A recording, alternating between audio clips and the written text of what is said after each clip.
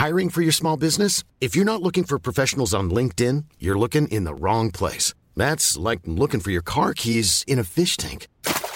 LinkedIn helps you hire professionals you can't find anywhere else, even those who aren't actively searching for a new job but might be open to the perfect role. In a given month, over 70% of LinkedIn users don't even visit other leading job sites. So start looking in the right place. With LinkedIn, you can hire professionals like a professional. Post your free job on linkedin.com/people today.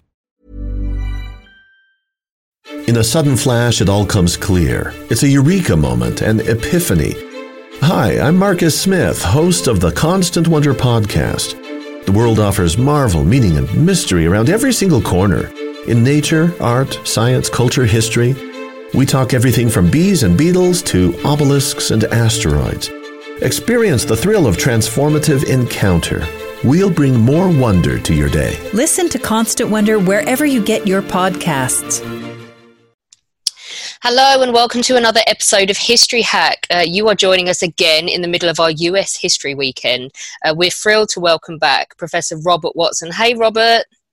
Hello, Alex. Hi, academic and, of course, author of fantastic books such as Nazi Titanic. But we're here today to talk to you about, we're going to do Revolutionary War today because we really wanted some of this content for this weekend.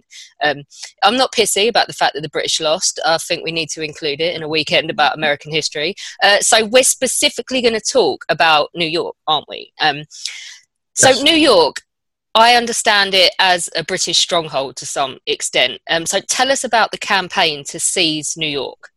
Good. Okay, yeah, you're spot on, Alex. New York City becomes the stronghold of British military and political rule during the Revolution. General Howe and Admiral Howe, brothers, they decided to make New York City their focal point for a number of reasons. One, New York City had one of the larger loyalist or royalist, that is pro-British populations during the time. Secondly, it's a fantastic harbor. New York City has, an abundance of waterways, navigable waterways, deep water ports. So if you want to run a war and you want to bring over thousands of soldiers and supplies and deep-hauled ships, New York City's the place to be. So that's why they focused on it. And the main focus began in the summer and early fall of 1776, not long after the Declaration of Independence was written, and the Howe brothers set sail for New York City. And George Washington had learned through a spy network, and he also had a hunch that the British were headed to New York City. So Washington races there with maybe 10,000 men and a few militia here and there, and he digs in, earthworks, picket lines, trenches. Of course, the problem for Washington is even if you have an army of 100,000, it's impossible to defend every stretch of beach, every port, and every possible landing place from Long Island to Staten Island to elsewhere around New York City. So he digs in. Howe sets sail with what was at the time the largest expeditionary force ever to leave British shores, roughly 32,000 men, in an armada of warships and supply ships, along with approximately 9,000 Hessian mercenaries. Those are the Germanic soldiers of fortune. So Washington is about to be outmanned, outgunned, out everything. And unfortunately also for Washington, as Howe's armada is sitting offshore at anchor, local fishermen, local merchants who are pro-British simply sail out and tell Howe Washington's over here, but he's not over there. So he leaves a stretch of beach at Long Island and at Staten Island undefended, and that's for the British land. And you have one of the major battles of the Revolution, one of the first big-scale battles. That's the Battle of Brooklyn, sometimes called the Battle of Brooklyn Heights, sometimes called the Battle of Long Island. So at Brooklyn, Howe overruns Washington. It's devastating for Washington's army. He's pushed back to the edge of the water, almost like a World War II Dunkirk type of evacuation. His army's ready to be pushed into the river, but Howe suddenly and foolishly and unknowingly gives the halt order before completely overrunning Washington's army, which may have been the end of the war, quite frankly. what Washington does is he's a crafty fellow. He lights campfires and leaves a handful of men behind, making noise and walking around. So Howe's spies think the entire army is there, and they decide, well, we're going to finish Washington off in the morning. At night, then, Washington has a colonel from Marblehead, Massachusetts, named John Glover, and he steals boats. He's a fisherman, and he and his fellow fishermen from Massachusetts get Washington's entire army off Brooklyn, across the river, and out of harm's way. Washington is the last person to leave Brooklyn. That's the kind of leader he is. And they take off. Howe arrives in the morning, ready to finish Washington off, and there's cold embers from the campfires. He realizes he's duped, but he has secured Brooklyn, an important port, an important city, and he then annihilates Washington's army, which is racing for their lives, leaving men, wagons, supplies, artillery behind. So Howe and his brother seized New York City, and they would hold that until the very end of the war, the last piece of real estate during the war in 1783. So that's the sort of the backdrop for New York City. Amazing. Now, the rare thing is, and this is what we're going to get onto because this is what your book's about, which I absolutely love, by the way. The rare thing is that the British have got in their hands now a massive amount of prisoners for the time, haven't they? They've got 4,000 prisoners of war. And this is in the days before sort of static prisoner of war camps. So what do they do? Good. Yeah, right. Excellent question. So what Howe doesn't plan on is how easy the victory is. They thought it would be decisive, but not this quick and this easy. And he finds himself with, as you said, roughly 4,000 prisoners of war. Now, here's the problem. As Washington's army is leaving New York City, either the army or some locals who were patriots, my guess is both, set fire to parts of the city. And a good chunk of the city burns. Estimates vary from anywhere from a quarter to about 40%. So part of the city is destroyed. The city basically has 2 prisons, and each prison accommodates a handful of prisoners. That's it. Howe cannot convert barns because he needs the barns to feed a massive army of tens of thousands of men as warehouses, as storage houses. He confiscates a few sugar houses. He confiscates a handful of churches, non-Anglican, other denominations, Dutch and so forth. He confiscates them, tears the pews out. But remember, one church and one sugar house can only accommodate maybe a few dozen, maybe a few hundred prisoners. So he's in a real pickle. What do we do with all these prisoners? They don't want to invest the time, energy, and resources to build prisons because they believe the war is about to end. So why do all that? Prisoner exchanges have not yet been formalized. Moreover, the Howe brothers do not see the Americans as prisoners of war. They see them as criminals. After all, they challenged the king, and there's no leaving His Majesty's, as once His Majesty's loyal subject, always His Majesty's loyal subject. So they see the Americans as prisoners, not deserving of a prisoner exchange. So what they ultimately do is they decide to hulk, H-U-L-K, a handful of old, large warships. And one of those ships is called the Jersey, the HMS Jersey. She was built in the 1730s, and at her prime, she was a marvel to behold, a beautiful ship. She was strong, swift, multiple decks, multiple masts, carried roughly 60 guns, which made her a weapon of mass destruction. She had a crew of some 400. However, the ship was seen to be cursed. Her captain mysteriously dies. A malaria epidemic sweeps through the ship during one of the early battles. She's defeated off the coast of Brazil. She's defeated and wrecked off the coast of Cuba. She seems to be a cursed ship. No one wants to crew her. No one wants to captain her. And by the time of the Revolutionary War, she's 4 decades old. She's past her prime. The British decide, rather than renovating this cursed, aging warship, they sail her over to New York as a supply ship. She goes from being this marvelous state of technology warship from the 1730s and 40s to the inglorious duty of carrying, cattle and straw and gunpowder and molasses and supplies. So as they're trying to decide which ships to hawk, she becomes one of the obvious choices, and they hawk the Jersey. That is, they tear off her masts, her rudder, her wheelhouse. So basically, she looks like a large box, a floating coffin, if you will. And they decide to fill her with prisoners. And she then becomes a floating prison. And the conditions on board the ship were so ghastly. And I've written on the Holocaust. You and I talked about it at a previous one of your webinars, one of your podcasts. So I mean this with all due respect. But she resembled a floating concentration camp in many ways, and you could make that argument. Wow.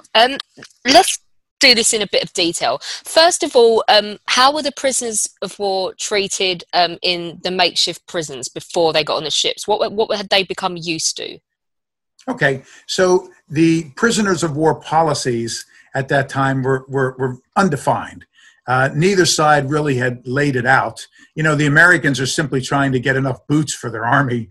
Their army's basically made up of uneducated blacksmiths and ill-equipped farmers and clerks. So, they hadn't gotten to the point of working out prisoner exchanges.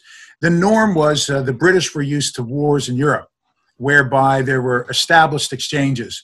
One general for one general, one colonel for one colonel, maybe, 25 sergeants for one major, or maybe 40 privates for one captain. They had this mathematical exchange set out. So that kind of governed it. You also had commissaries and folks who were appointed to make sure the prisoners had enough food and water and so forth. The word used back then was a cartel. So let's say you're the town of Providence, Rhode Island. The city of Providence might have, 25 sailors and 200 soldiers that were its sons and brothers and fathers who are now prisoners of war. So Providence would organize a cartel. So the town and the churches would take up collections of food and blankets for the winter, and they would deliver them to the prisoners. The problem was, one, the British did not see the Americans as prisoners of war. They saw them as criminals, convicts. So they weren't deserving of this. And there was a commissary, a warden, an Irishman named Cunningham, who was just a monster. He was in charge of some of the prisoners in New York City. And what Cunningham would do and we have multiple accounts, including Cunningham's own account. He's darn near boasting of this. This is how cruel this man was. And a few of the prisoners who lived through the ordeal with him wrote about it. So let's say a daughter or a wife or a mother would show up at the prison with apples, maybe a blanket, a pipe, shoes, whatever. What he would do is he would force all the prisoners to watch. And it must have just killed the prisoners because they knew what was coming. He would then strip the woman, put her up against a post, and have her whipped brutally in front of the prisoners. Then he'd send her off bleeding, and he would then steal the apples, the shoes, the blankets, whatever the case may be. So even though there were those prisoners of war protocols and exchanges, the British, one, did not see the Americans as prisoners. They weren't deserving. Two, the British had, unfortunately, some really cruel, reminds me of some of the commandants from the concentration camps, and again, I say that with all due respect, that I've read about and researched and wrote about. And then the other problem was once they went to the Jersey, there was the captain, if you will, the commandant who oversaw the ship.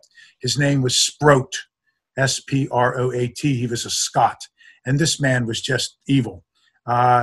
He just abused, beaten, tortured the prisoners. The conditions were just barbaric. What they would do is they would batten down the hatch and then board up the portholes, leaving the men cramped, crowded, deep below deck, with no sunshine, no light. They weren't allowed to light a candle, no water, no food. They'd be down there, for hours and hours all night long, to the point where there was so little air, it was so crowded, and it was hammered shut, that the men said when they tried to illegally sneak a candle and light it, it wouldn't even stay lit. And some of the men died of asphyxiation because of the lack of oxygen. These were the conditions. And Sproat was, I'll give one example. At one point, they do negotiate a prisoner exchange. It's late in the war. It's obvious the war is going to end. It's obvious the Americans are going to win the war. And it's obvious that one of a few things is going to happen to Sproat. Either A, George Washington's army is going to march into New York City and Sproat's in trouble and is a prisoner. B, disaffected locals and escaped prisoners are just going to storm the ship and likely tear him limb from limb. Or C, the prisoners will have an uprising. So he negotiates this exchange. What he does is he has a few hundred prisoners, and they're going to exchange one for one, American sailors for British sailors. And he says, you know, I'm going to have a last meal for all of you, you know, almost a no hard feelings kind of a thing, which is ridiculous. But he has them, gives them some food. Unbeknownst to the prisoners, he laced it with poison. And when these prisoners get on a schooner to go back home, almost all of them die while on the schooner or within days of arriving back home. And this was one of his parting shots. So even though there were protocols, Alex, even though some prisoners of war on both sides were treated well and some were mistreated, unfortunately, all bets were off when it came to New York City and this particular ship. It's insane. It's just a sadistic bastard. George Washington becomes disturbed by the reports of prisoners dying on this ship, doesn't he? What does he do? Yes, fortunately, Ben Franklin wrote about this. He informed the French in Paris of what was happening when he heard about it. Thomas Jefferson took depositions like a good lawyer with a handful of the people that survived. Washington tasked Alexander Hamilton, his trusted aide, to look into this, and Washington appointed members of the Continental Congress to try to go to the ship and negotiate with the likes of Sproat or Cunningham and these other sadistic bastards. But what Washington does, at one point, he contacts the British command, and he says, need I remind you that I have British prisoners, and if you don't improve the conditions, I could treat your prisoners the same way you're treating our prisoners.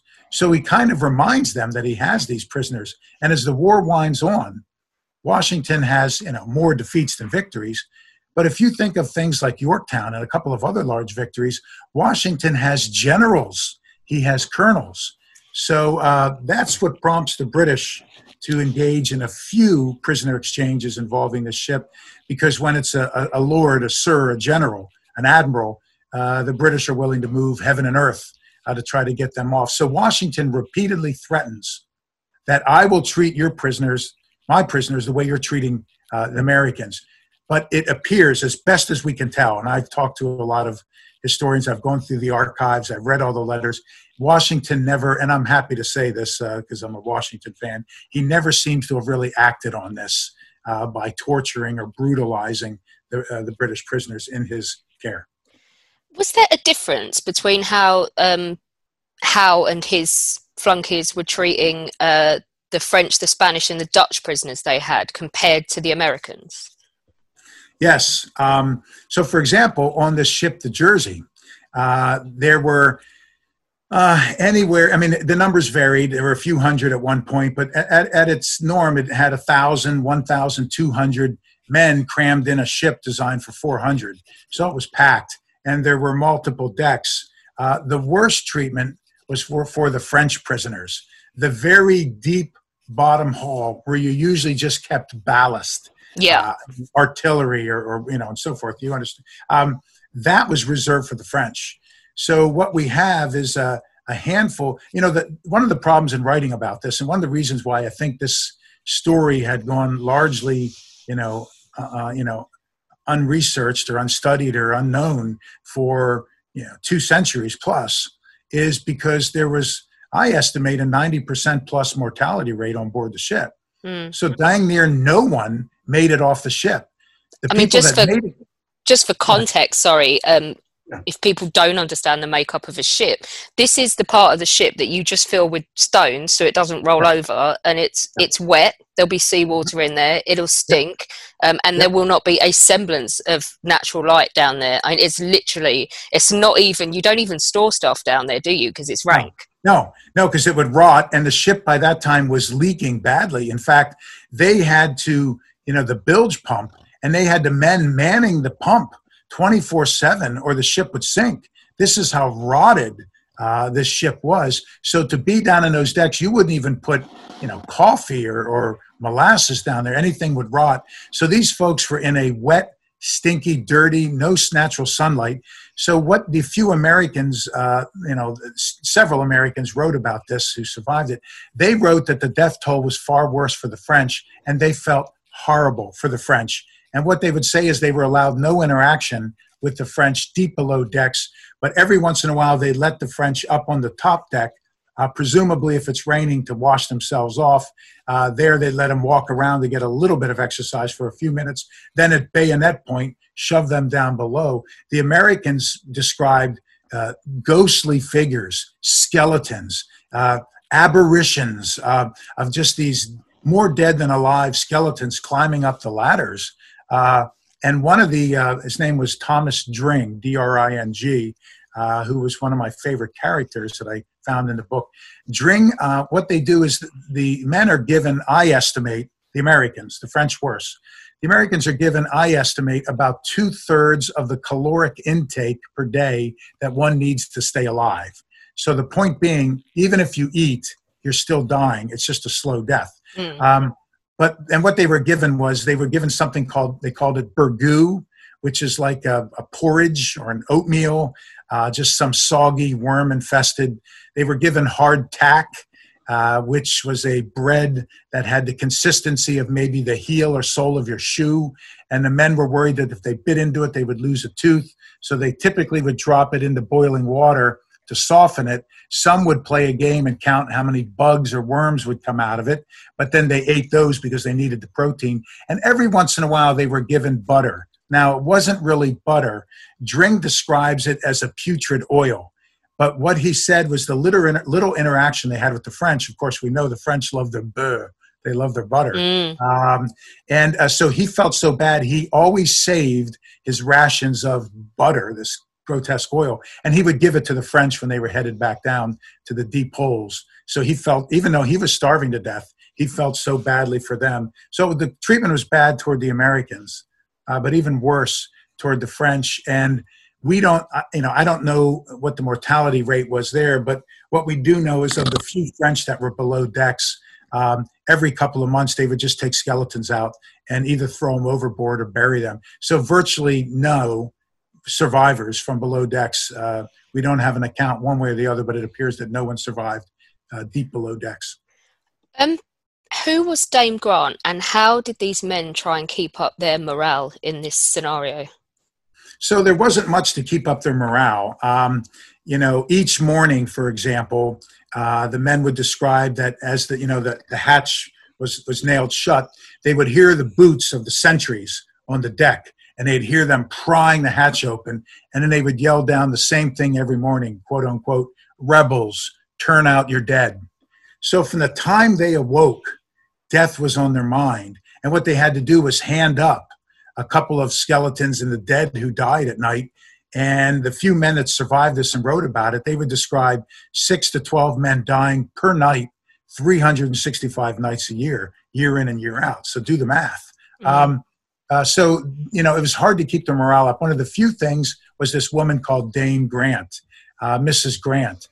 She was a portly, older woman who lived not far from the ship, which was 100 yards off the coast in Brooklyn, in a bay called Wallabout Bay. And you can look across to the Brooklyn Bridge and look across to Manhattan. If anybody's familiar with New York City, it's where the Naval Yard, the Brooklyn Naval Yard, was right there in the waters off the Naval Yard. So Dame Grant lived nearby, and what she would do is she would get a young boy, and the boy would row her to the boat, and she would visit once a week, twice a week, and Dame Grant would bring tobacco, a pipe, a comb, a razor, apples. She would bake bread, whatever. Now, some of the prisoners were allowed to, if they were typically looted.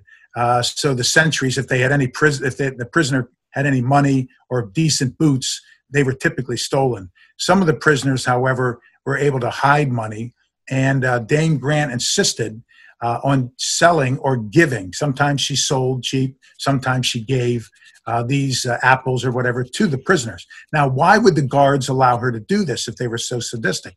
Because she also gave and sold some to the guards. Imagine you're a guard and you're on the top deck of the ship.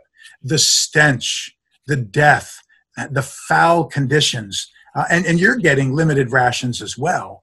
So if a woman comes on board with apples and a pie and tobacco, you're more than happy to get it. But if you don't let the prisoners get some, she won't trade with you. So Dame Grant, the men would describe that they would all run to when the portholes were not boarded up, they had iron bars. And all these skeletal eyes would be pried against the side of the ship, looking out to see Dame Grant. And not only did they get an apple or maybe some tobacco, a few of the men, but I think the main purpose of Dame Grant was she probably reminded these young men of their mother, of their grandmother, of an auntie, and some normalcy. And she probably gave them hope. And it's the only woman they ever saw. And she was this motherly figure who would come on board and deliver things. So it was not that you even got an apple. Most people never got anything, of course. But it was the idea of looking for her, and then she would row back, and you knew someone was alive and in a house and waiting for the war to end. Tragically, by boarding this ship all the time, Dame Grant contracts one of the diseases that was just tearing through the hulls, and she dies. Oh. Could you tell us about Andrew Sherburne? I mean, what makes his story unique? Okay, so I tracked about a half dozen men. I found in total about 12 to 15 reliable diaries, but I tried to pick about a half dozen men that have different backgrounds. One was a preacher, one was a little 13-year-old boy, one was a dashing officer, one was so forth and so on. So you have Sherburne and a couple of the other men who are very religious. He's a man of the cloth. He is wrestling with his own mortality. He's wrestling when he's on board he has ill will toward the guards, but he knows that's not the right thing. He questions his belief in an almighty, because how could an almighty allow this furnace, this hell on earth to exist? He's wondering if he's not getting punished from the almighty for his own sins. He's making promises that if he gets off the ship, he'll dedicate the rest of his life to his faith. So you have some really interesting men who are dealing with, very, very day-to-day, complications and difficulties that are just exponentially worse because they're stuck on the ship with everyone dying. And then you have a few others like Dring, the guy I mentioned earlier, Thomas Dring, D-R-I-N-G, who, he's writing saying that if I ever get my hands on Sproat or one of those officers, God have mercy on their soul. So they are just planning to escape. They're planning to kill those on board. So one of the few things that keeps the men alive is their faith, the visits from Dame Grant. On the 4th of July one year, the men each saved a little bit of whatever food was non-perishable, a piece of hardtack. Each night, they were given a small cup of putrid water. So they would only drink half the cup and save the other half. And the water, I always say, and I said in the book, if you eat, you die, because you only get 2/3 of the calories. If you don't eat, you die. If you don't drink, you die. If you do drink, you die. Because what they would do is the guards would get a bucket, attach a rope to it, and drop it overboard. First off, Wallabout Bay is putrid, mosquito-ridden. It's more of a mud flat at the time than it is a scenic bay. And then they would throw bodies overboard. They would dump, they had one tub that was used for human waste, and the men hated it when the guards would call down someone's name, and a couple men had to carry that tub up the steps because it was heavy and it would spill all over them. So feces and urine is just spilling all over everyone, and they couldn't clean themselves until the next time it rained, if they were lucky enough to get on the top deck. And they would always describe the poor French, because the cracks in the hull, all that feces and urine would drip down to the lower deck into the residue on the floor of that. But they had to carry up this tub. But then the most horrific thing was they were told to dump the tub over the side of the ship. And then the British guards or Scottish guards or whomever, or some of them were Americans, who were often the cruelest. They would drop the bucket into the water and pull it up. And the men said, you would almost vomit, even though you're thirsty and you're dying from dehydration. You would almost vomit because of the smell of the water.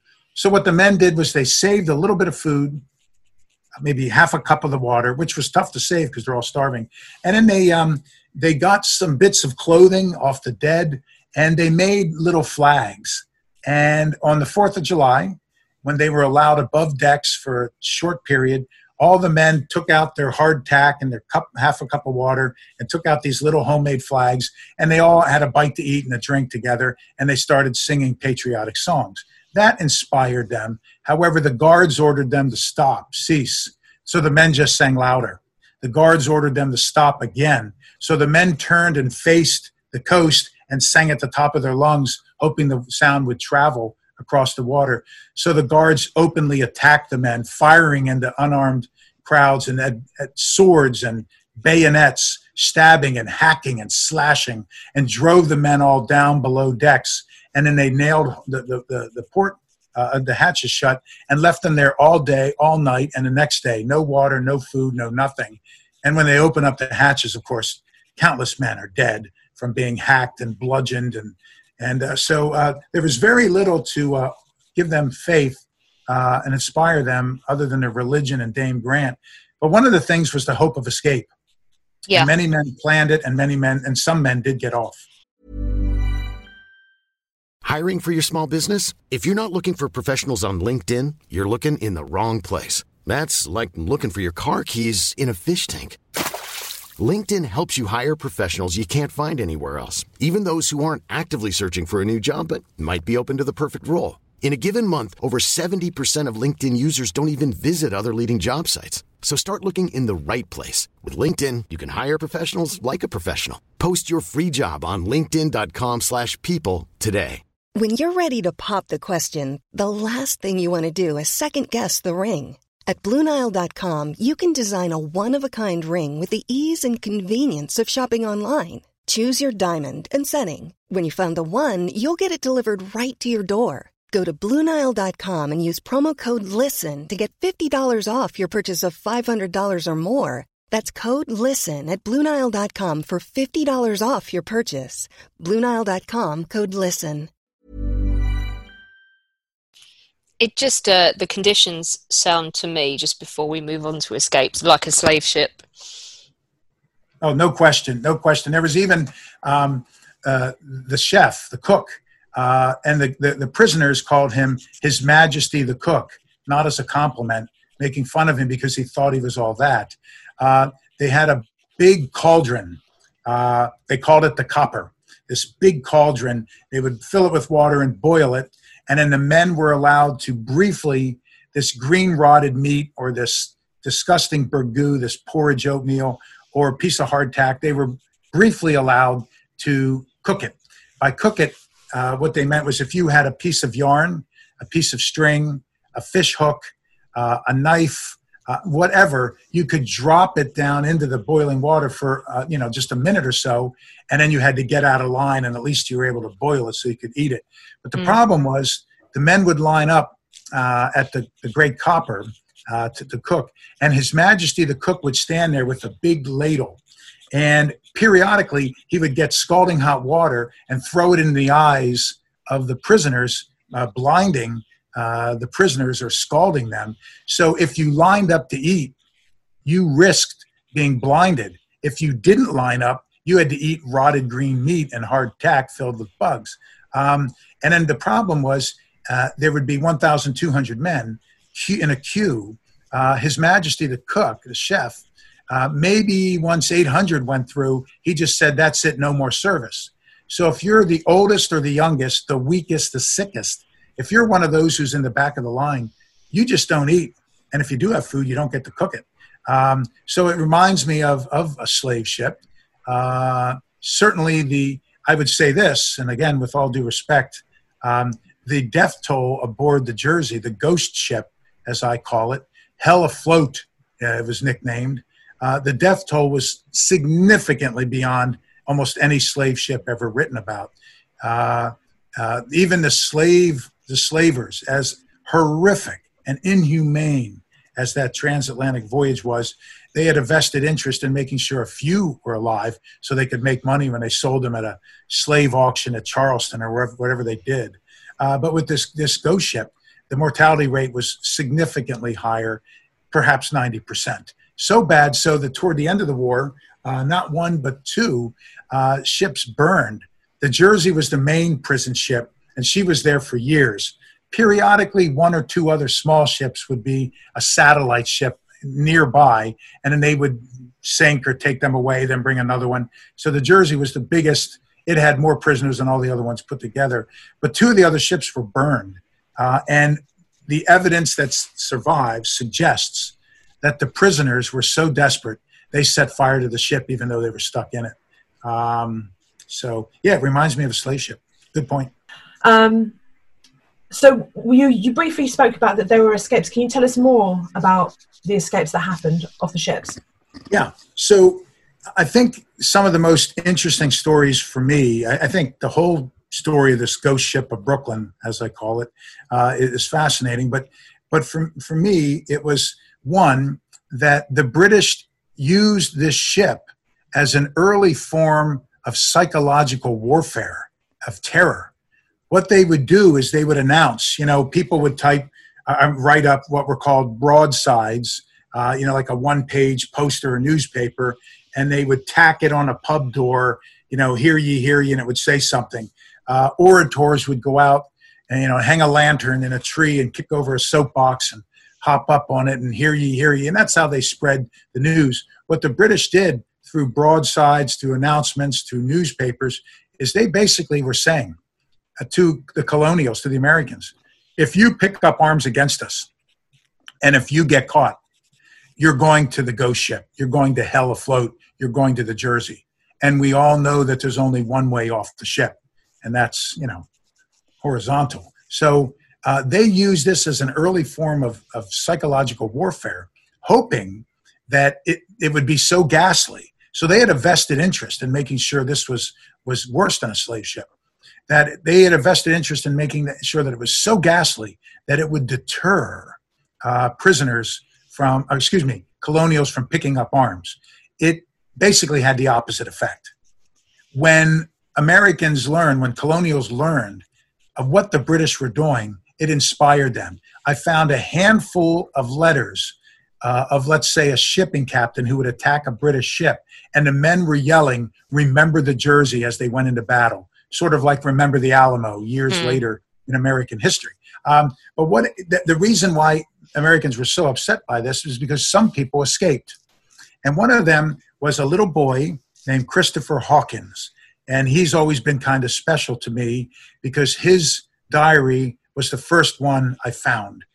Christopher Hawkins had the misfortune of being one of the younger children of an illiterate, poor family, which meant he was apprenticed off, almost like an indentured servant, to work for someone. That person lost their business, as most people lost their business during the war. The British blockaded all the ports.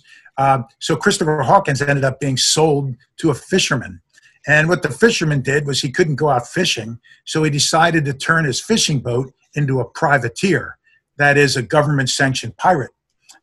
So he straps a cannon on board his fishing boat and gets a crew of a handful of illiterate 13-year-old farmers, one of them being little Christopher Hawkins, who would later teach himself to read and write his memoir. So they go out to sea, and the purpose is they can't hunt a British warship, of course. You're not going to hunt a frigate or a brig or a man of war, a ship of the line. These things have dozens of cannons and professionally trained crew. What they went after were British supply ships. So think of like a bunch of hornets or mosquitoes attacking a big bear. The British could only prosecute this war as long as supply ships were coming across the Atlantic. And the more supply ships that were looted, stolen, or sunk, the more the costs were for the British taxpayer and the crown. So he went out as a hunter, little Christopher Hawkins, and he was excited. As a little boy who's never been anywhere would be excited to go to sea, and the promise of treasure. And, think about it. If you sack a supply ship with a few tons of molasses, you're set financially. But the hunter becomes the hunted. And a British warship called the HMS Sphinx hunts Christopher Hawkins' little fishing boat and blows it out of the water. Christopher Hawkins is captured, put in chains, and taken to the Jersey and thrown below decks in the Jersey. He's a little kid. You can imagine him being abused and picked on, beaten. You could imagine him being the last to get food, him having to lie down in the worst part of the ship, that is maybe near the portholes because the rain and snow comes in, or maybe next to the tub with all the urine and feces or whatever. So Christopher Hawkins has a horrible ordeal. He meets another little boy his age named William Waterman, and the two plan to escape. What they do is one night when it's storming out, rainy and stormy, and so the crew wouldn't hear them and no one would notice, the ship's so rotted that there's a crack in the back of the ship. They claw at this and tear at it, and they open it up just wide enough to squeeze through. Both boys strip off their clothing, tie them in like a little knot, throw them out the hole, and then Waterman goes first, and then Christopher Hawkins goes second and plops in the water. When Christopher Hawkins plops in the water, he can't find Waterman. He never sees him again. We don't know what happened. Presumably, the boy was weaker than he realized and probably drowned. Christopher Hawkins makes it ashore. He runs by night naked because his clothes sink. He hides by day in barns. He scavenges for whatever food is being fed the pigs and chickens. Day after day, he's starving, naked, freezing. He finally can go no farther. And he approaches a farm, and he sees a little kid with a basket of produce. So Christopher Hawkins walks up and begs for something. The kid drops the basket and runs in the house screaming. As Hawkins says, I realized I look like a skeleton and a ghost. And the mother comes out, and she breaks down crying when she sees Christopher Hawkins, brings him into the house, bathes him, clothes him, feeds him. And what it turns out was that mother, her husband had died on the ghost ship on the Jersey. So she knew all about it. So she helps Christopher Hawkins to escape, to find a little canoe. And he finally makes it all the way back home to Providence, Rhode Island. Hadn't seen his family in quite some time, years. But he's such a hero that this little boy, once he's nursed back to health, he re-enlists in the war. And he makes it through the war. It's a remarkable story. Teaches himself to read and write after the war, and pens his, writes about 140-word account or diary of his ordeal, which I was fortunate to be able to find. And that kind of tipped me off on all this. But the point being, when Christopher Hawkins and others told their stories when they escaped, and Americans heard what the British were doing to their neighbors, it didn't, it didn't terrorize people to the point where they said, I'm not going to enlist. It did the opposite. People enlisted, damn the British, I'm going to fight. So it's a remarkable story. There was also a handful of stories in newspapers which were just graphic, and it would go something like this. They would say, we all remember little Christopher Hawkins, who went off to sea, a year ago, whatever. Well, last Tuesday, a naked skeleton stumbled into town. It was young Mr. Hawkins. So these newspaper descriptions were just spectacular. And to make this story all the better, when I was doing a book tour for this book, one of my stops was the Harry Truman Presidential Library in Missouri. I go there, and I've worked with the Truman Library for years. I served on the foundation board, and Harry Truman's my favorite president. So I know the staff, and one of the archivists, they threw a Friday history happy hour. Not as cool as a history hack. Obviously, cool yeah, history but... happy hour. Yeah. So they tell me, well, for this happy hour, we're going to have you talk, and then we're going to have some drinks and invited the public. They said, there's this man that keeps calling us. Is it okay? He wants to meet with you. And I said, of course. And they said, you don't understand. He's obsessed. And I go, that's okay. I thought maybe it was someone I knew from high school or college. So I walk in, and there's this tall, older gentleman who just breaks down bawling like a baby. And it turns out he was the great-great-great-grandson of Christopher Hawkins, and he had all of Christopher Hawkins's private letters he had saved. He read the book. He saw that I talked about Christopher Hawkins throughout the book. He couldn't wait to come and say hello. So we got a picture together, and he cried and shook my hand and said, I've been trying to find my great-great-grandfather's story. So that to me made the entire, countless thousands and thousands of hours of research and writing. It made it all worthwhile in that wonderful exchange I had with this fellow. That's amazing. Just speaking of writers as well, Walt Whitman, what role does he play in bringing attention to what happened with the Jersey? Good. So Walt Whitman, the great American poet and literary genius, was a resident of Brooklyn and sometimes penned, poems and articles for the local newspaper. Walt Whitman called it the vast and silent army. That was all the dead, all the bones below that bay. And what inspired Walt Whitman was, thousands and thousands of men died on this ship. We don't have an accurate number. I was able to find British war records for 1 month, but not the next month, for another month, but not the next month. I was able to find diaries of the men, and maybe one diary gave me a 6-month period. Then the next year, I had another 5 months filled in. So it's like a puzzle missing a couple pieces. But you can still figure out what the puzzle looks like, and I could extrapolate. So my guess was somewhere around 11,500 men died on this one ship alone. But here's the kicker. That's twice as many men that died in combat, Americans who died in combat during the entirety of the Revolutionary War. Only about 4,500 to 6,000 Americans died in combat.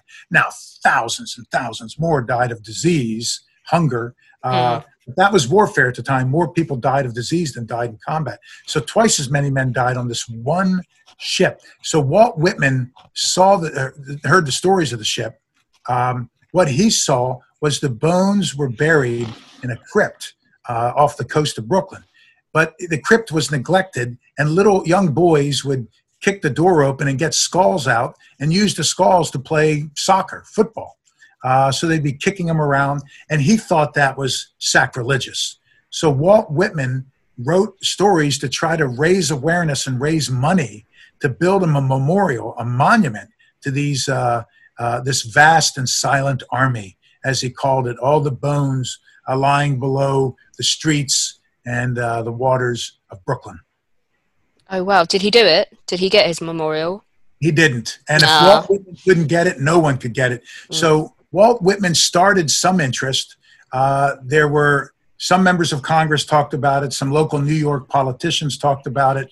He got, I think it was 2 poems about it published in the newspaper. But he couldn't raise it. It would not be until the early 1900s before finally, under President Taft, some local New Yorkers, the Society of Old Brooklynites, they called themselves, until they raised enough money to build an obelisk, which is still there today. It's been there for 100 years. It's called the Prison Ship Martyrs Memorial. And there's an obelisk there in Brooklyn at Fort Greene Park, which is a popular park for walking your dogs. I've been there a couple of times, and I've never been there where there's not dozens and dozens of dogs running around mayhem. And what I've done each time I've gone there, and I also went with some politicians in New York when I was trying to build support for doing something. I also went with a few people from the Brooklyn Historical Society, and I also went with a camera crew from the History Channel.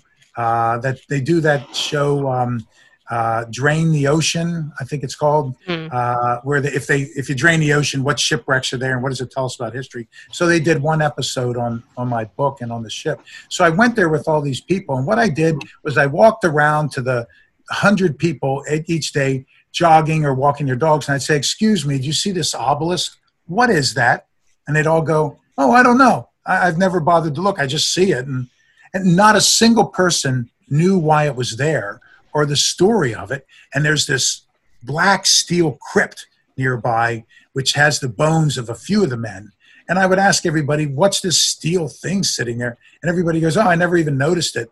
So basically, dogs just go pee on the memorial. And I didn't find a single person in multiple trips where I just walked around the park stopping everybody saying, excuse me, and nobody knows why it's there. So sadly, even locals who were walking their dogs on top of the bones of these prisoners, Walt Whitman's vast and silent army, don't even know the story. That's really sad. Hopefully your book has done something to change that. We're hoping, and the Brooklyn Historical Society had some information on it. I gave a talk there. They put the book in the gift shop. The History Channel did a show, so we're hoping. And I guess the concluding chapter of this was, Americans called it Evacuation Day in November 23rd, 1783. This is when the British finally left America. Now, there were still some forts on the Canadian border, but the war ended in September of 1783. That was the peace signing. But in November, the British finally left, and they gathered. If you go to Wall Street, everybody goes to Wall Street and sees the bull and the statue of the little girl out by Federal Hall on Wall Street. That little square where that sits, there's a sign above the bull. It says Evacuation Square. That's where the British organized in that square long before the bull and all that. Wall Street was still there because there used to be a wall. And that's where the British left. And they sold some of their cannons and ships to Americans rather than sail them back. Why would Americans buy them? Because they were so desperate. People needed nails and wood, and they needed everything. Then the British loaded up every ship and sailed away from there.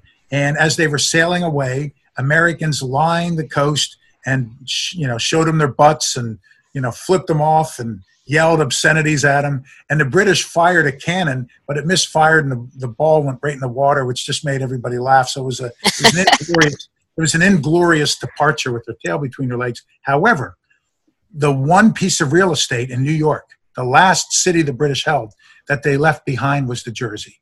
They left the ghost ship in Brooklyn sitting there without the bilge pump being manned around the clock. Over the next couple of weeks, the ship just sunk down into the muck and rotted away.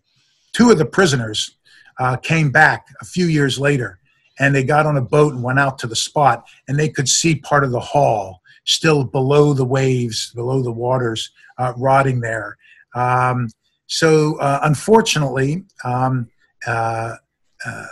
in the early 1900s, in the early 1800s, and then again in the early 1900s, so 100 years apart, we started building the Brooklyn Naval Yard, and they put big, dredging machines in, and they dug everything out, and they built a Navy Yard kind of over top of where the ship was.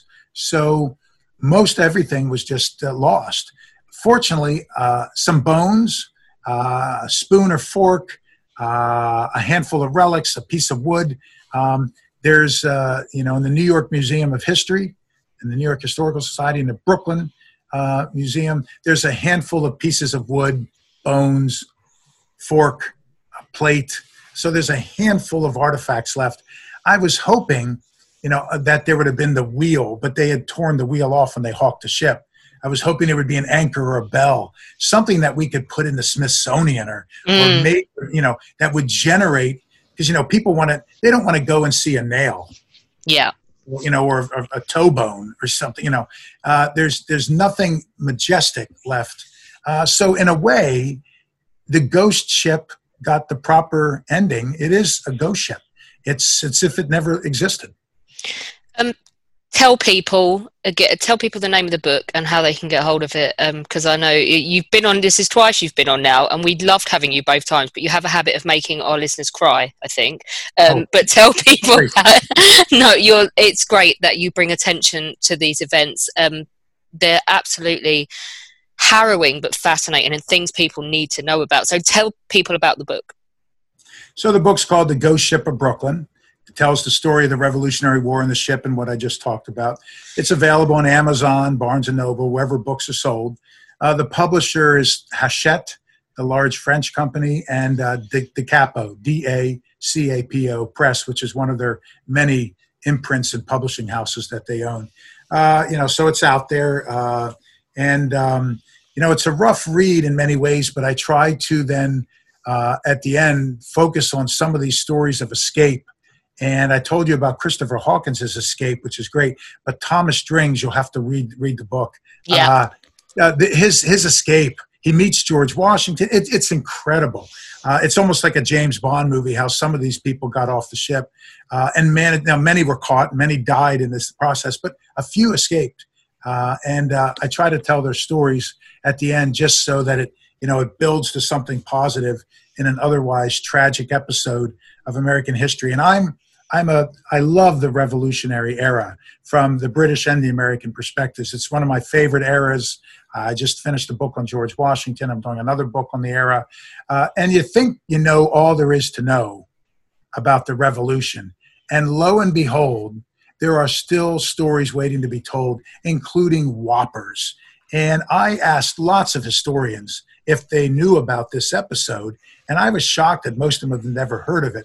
A handful of Gordon Wood, who is an eminent retired scholar from Brown, who I think is the dean of all revolutionary historians. Basically, your first day in your graduate school, they just say, read Gordon Wood. Yeah. He's the big guy. So I asked Gordon to help and to take a read and look at this. And he was one of the few that knew all about it, but he even suggested that it might not be enough for a book. But fortunately, we were able to find enough diaries and newspaper and British reports and war reports, Washington's letters, Jefferson's letters, Hamilton's letters, Ben Franklin's letters, that, we ended up getting a couple hundred primary sources. So I was worried throughout the process if I'd get enough to write a book, but fortunately we did. And I appreciate what you do. And I said that before and I mean it. And I was able to go online and check out some of your stuff, and I really like it. So I'm delighted and honored to be able to share my passion for these episodes in history with you and your audiences. Keep up the good work. Oh, thank you very much. And make us a promise that you will come back at some point and talk to us about something more happy. I've got some funner books too. Yes, so I'd be happy to. Yes. Brilliant. Thank you so much. Alex. Thank you, Alina. Yeah. Join us later when the Rail Splitters podcast dedicated to Abraham Lincoln will be telling us 10 things you should know and love about Abe Lincoln. We will also be hearing from John Jordan, who will be back to talk to us about the Texas Navy. Tomorrow, we will be learning all about the early history of the CIA with Tim Weiner. We will also be hearing from Peter Lyon about 1GI and his journey in World War II to Europe. And we will be talking to Lizzie Evans, who researches women's rights and is going to be talking to us about early women serving in the NYPD and how they were employed to crack down on illegal abortions. Until then, don't forget that you can subscribe to History Hack for as little as $1 a month via our Patreon system on our website at www.historyhack.podbean.com. It will help us to keep going in the aftermath of the coronavirus crisis, which we would dearly love to do, and it is much appreciated. There now follows a public service announcement. I'm Horatio Hornblower. And I'm Archie Kennedy. The simplest gift you can give in these troubled times is to obey orders. Indeed. The regulations are very clear in the matter.